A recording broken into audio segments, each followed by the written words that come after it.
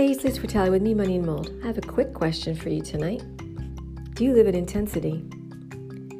Is your old brain, otherwise known as your limbic system, always on high alert? You know we're not Neanderthals. We don't have to fight for our food. And we don't have to run from tigers anymore.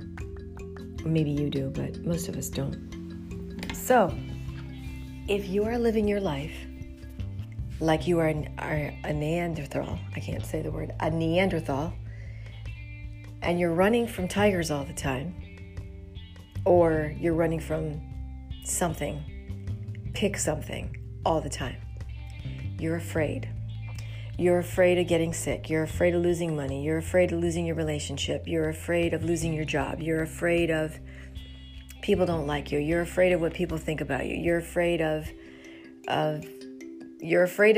being authentic. You're afraid that if you show people who you really are, they won't like you. You're afraid of name some of the diseases out there. You're afraid of terrorism. You're afraid of being hacked. You're afraid of, yes, some of these things are legitimate fears.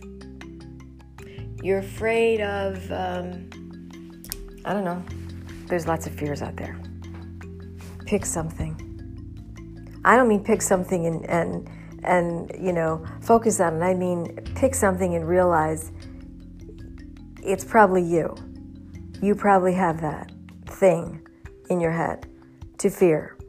You're afraid of losing money, afraid of investing, afraid of losing your job, afraid of the promotion you just got, afraid of they'll find out that you're not who they think you are, afraid of all those things that psychologists give names to, the imposter theory, all that stuff. You're afraid.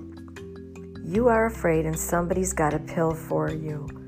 Or somebody's got a program that's going to cost you $500,000. Oh, let's say $100,000. Oh, let's say $50,000. That's maybe $25,000. Pay me $25,000, and I'll help you get out of your own way. And we'll do things that you already know how to do. And then after that, you're going to tell me how wonderful I am because you took my program and you found your way out of the jungle. Wow.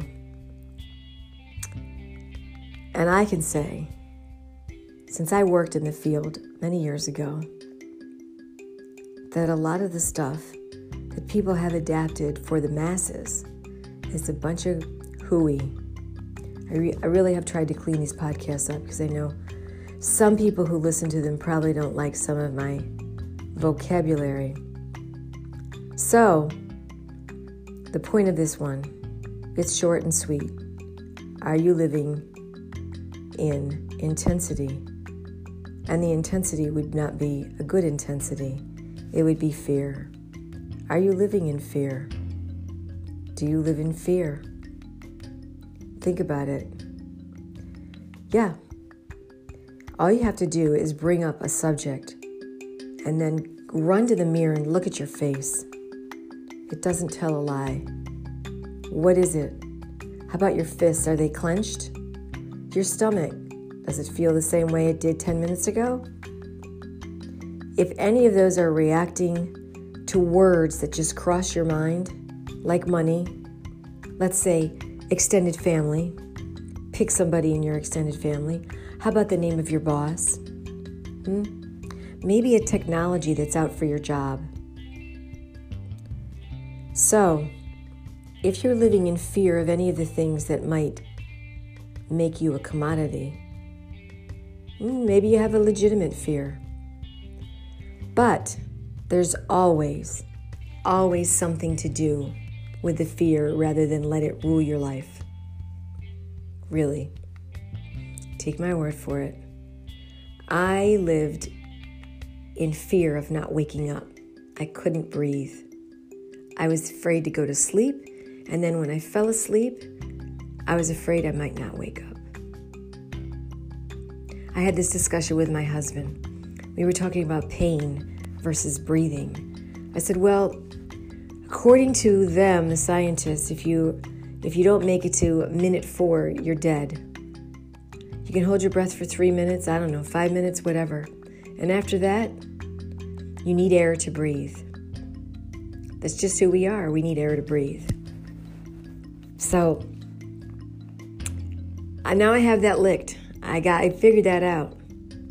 So the rest of everything else it's gravy. That's the way I look at it. I got that. I finally got that after years of not being able to breathe. And actually saying that to myself so many times, I manifested it. I can't breathe. I can't breathe. I can't breathe. I can't breathe. Guess what? I can breathe. My breathing, a lot of it was legit, but a lot of it was in my brain, in my head, in my psyche. Somebody told me that when I was sick. You did this. And believe me, when you can't breathe and you don't know what's going on, you don't take too well to somebody telling you did this to yourself. But now I can understand what they were telling me. And no, you don't consciously seek torturing yourself because you want to learn a lesson. You don't consciously do that. Why would you? I mean, I didn't. But I got the message loud and clear. So what's your message? Is it coming through loud and clear, and are you listening? So, if you have a question, you want to start a conversation, send me an email. wq.freethewizard@gmail.com. Thanks for listening. See you next time. Bye-bye.